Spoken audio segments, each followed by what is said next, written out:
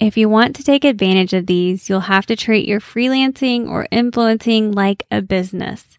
So you should be tracking all of your income and expenses all year long so that you can cut down on the amount of taxes you'll pay by putting those expenses on your tax return. Welcome to What Your CPA Wants You to Know, A podcast for business owners and those planning to make the jump into entrepreneurship. If you're thinking, I've got a great business idea, but what's next? This podcast is for you. I'm Carson Sands. And I'm Taryn Sands. And together we started our CPA firm. We've grown exponentially over the past 6 years. I'm a CPA with over 10 years of experience helping people start and grow their businesses. And I'm an MBA with a specialization in marketing and entrepreneurship. Follow along as we share the ins and outs of running a business while keeping your family and sanity intact. And how to save tax dollars without breaking any IRS rules or triggering a painful audit. We're here to share everything your CPA wants you to know in a fun and easy to understand way. Let's get started. Let's do it. Hello, everyone. It is just me again today. I promise Carson will be back here shortly. But today it's just me bringing you this episode that is all for influencers, freelancers, contractors, or pretty much anyone who receives a 1099 NEC.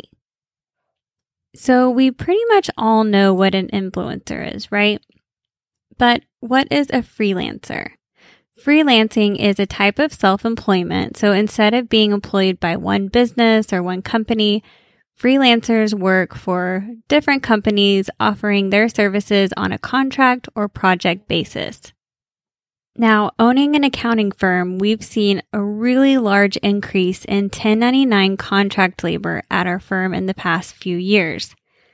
I think this shift can really be attributed to many different things like younger generations craving more flexibility and freedom with their jobs, and more people wanting to be self-employed. We also see many new jobs such as influencers and freelancers doing online jobs that didn't even exist in the past. Also, as an employer, it's a lot easier and actually less expensive to hire contractors too. So I think there's a lot of different reasons for this increase in freelancing and contracting and a decrease in W-2 jobs. The IRS data shows that there has been a significant increase in the total number of 1099s filed for contract labor in the last 15 years and counting. And that's exactly what we're seeing here at our accounting firm too. So today's episode is all about taxes for freelancers, contractors, and influencers. And all of the deductions that we're going to talk about on today's episode also apply to business owners. Why is that? Why are the taxes for influencers and freelancers the same as business owners? That's because the IRS treats the income from a 1099 NEC, which stands for non-employee compensation. So the income from a 1099 NEC is treated as self-employment income. And many people actually don't realize that.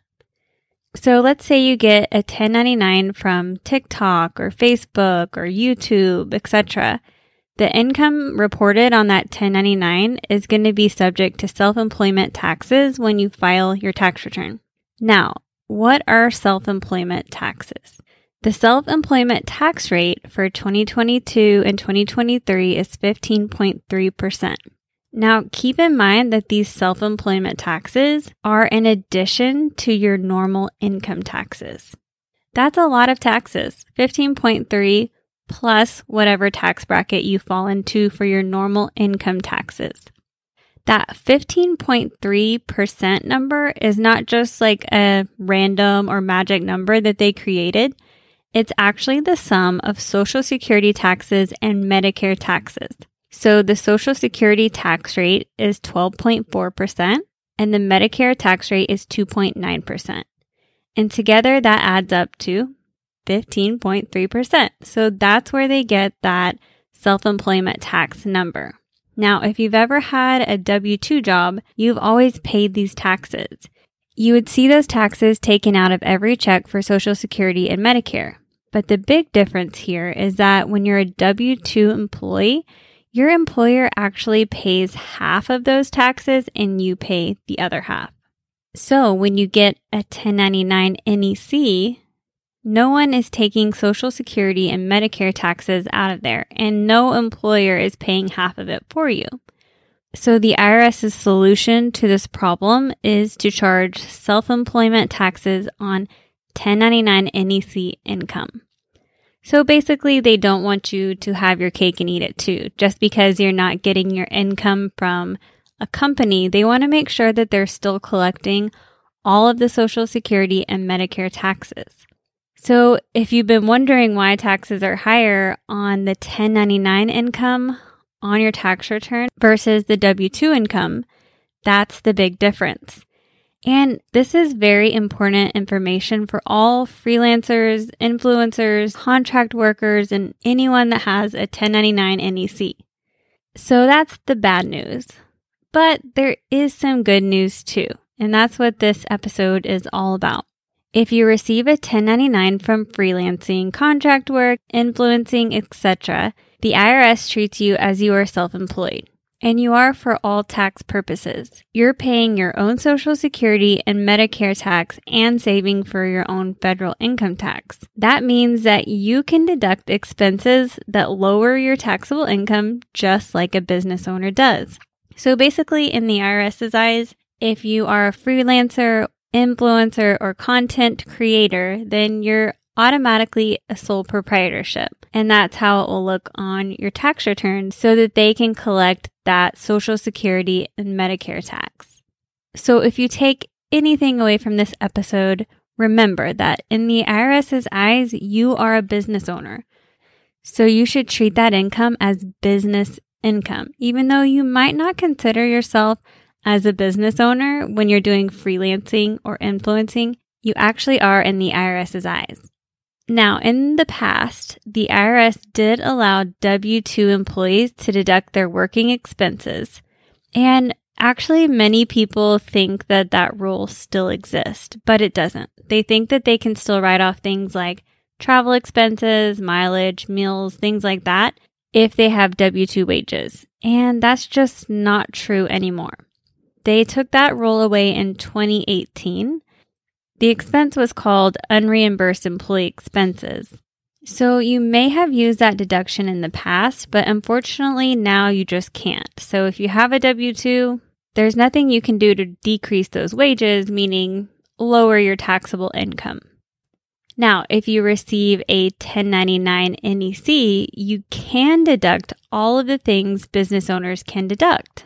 That includes advertising, supplies, car and truck expenses, cell phone, meals, travel, legal and accounting fees. So many qualified business expenses because the IRS considers a social media influencer or content creator or freelancer to be a sole proprietor.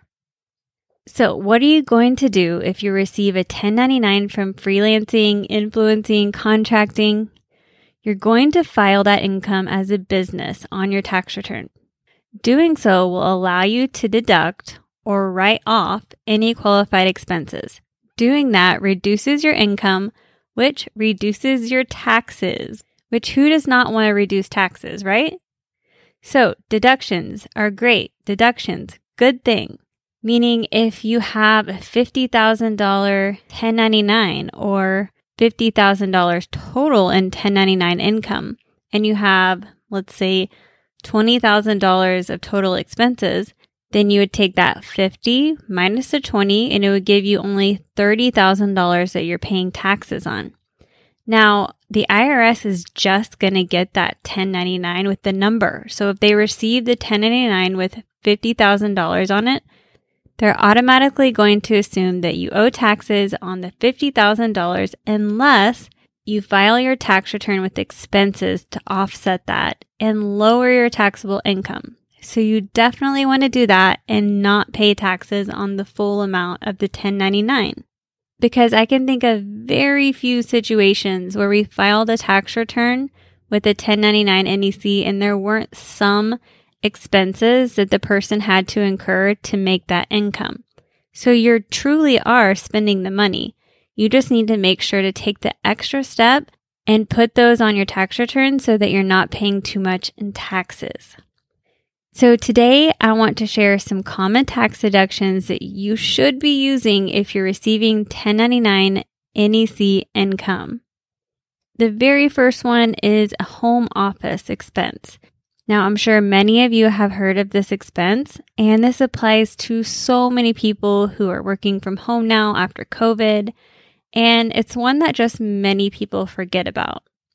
If you have a dedicated office space in your home for your work, the IRS allows you to deduct home office expenses. Now, most influencers and freelancers do their work from home, right?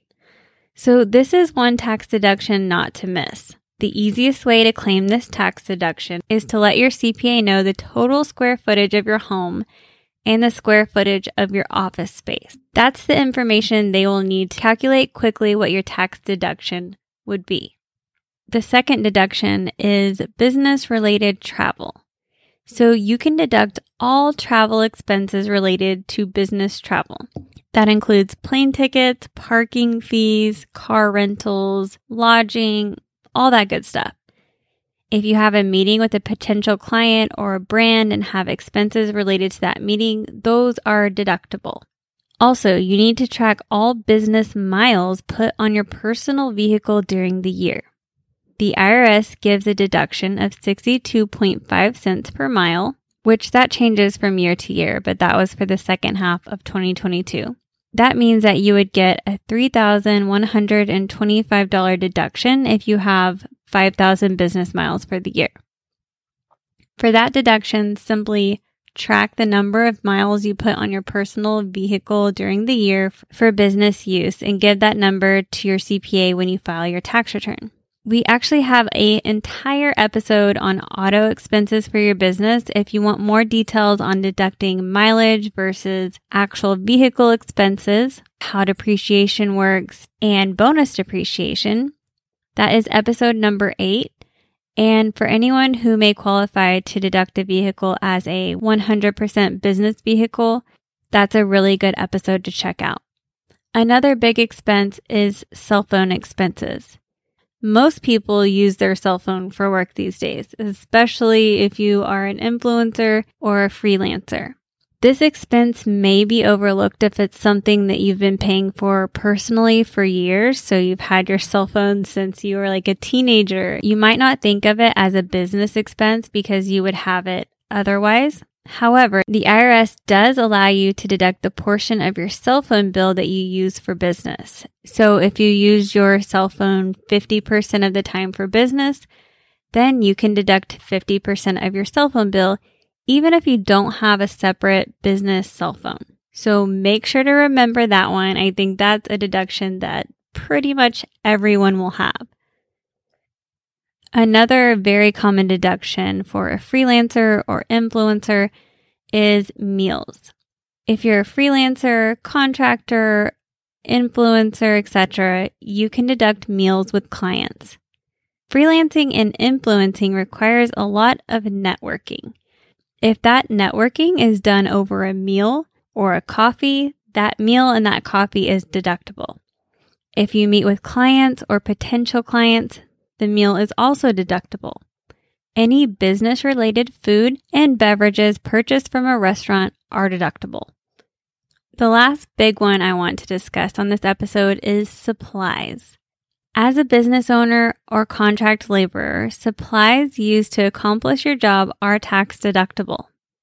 If you're an influencer, this does include clothes, products, and makeup purchases. This also includes any technology purchases such as a laptop, software, camera, tripod, all of those things. So anything purchased to perform your job as an influencer or freelancer is deductible. Now, I imagine that if you're an influencer, you spend quite a lot of money on clothes and products to show your followers. So anything that you use to generate your income is deductible, and you certainly don't want to miss out on those deductions. These are just a few tax deductions that I mentioned in this episode that are available to freelancers, contractors, and influencers, but there are many more, such as advertising, like if you paid to run a social media ad, bank fees for a separate bank account you have for your 1099 work, accounting and tax return preparation fees. Now, this is also something that people don't think about, but if you do have a business on your tax return, that's usually the time when you want to start using a CPA. So, of course, your tax return preparation fees will increase. So make sure that you're writing off those fees on your business because the business is the reason for the tax return preparation fees. Also, if you use a lawyer to set things up like an LLC or partnership, those are tax deductible. Education and courses, office supplies, contract labor paid to maybe a virtual assistant or photographer, all of that is also deductible. And any other related niche expenses. So let's say you're an influencer who shares home projects. If you go to the store to purchase items for a specific project that you're doing, those are tax deductible. So there will be different niche expenses that I'm not listing here, but if it's something that you use to generate income, it is tax deductible. Most people will also have website expenses and software fees like for Canva or Lightroom, Adobe, things like that. That's tax deductible. And any photography sessions for your business, all of those are also tax deductible. If you want to take advantage of these, you'll have to treat your freelancing or influencing like a business. So you should be tracking all of your income and expenses all year long so that you can cut down on the amount of taxes you'll pay by putting those expenses on your tax return. Now, I hope this episode gave you some information that you didn't know before and helped you understand just a little bit better how taxes work if you're an influencer or contractor or content creator, because there are a lot of changes. So make sure to remember that the IRS treats you like a business, so you should be treating that income like business income also.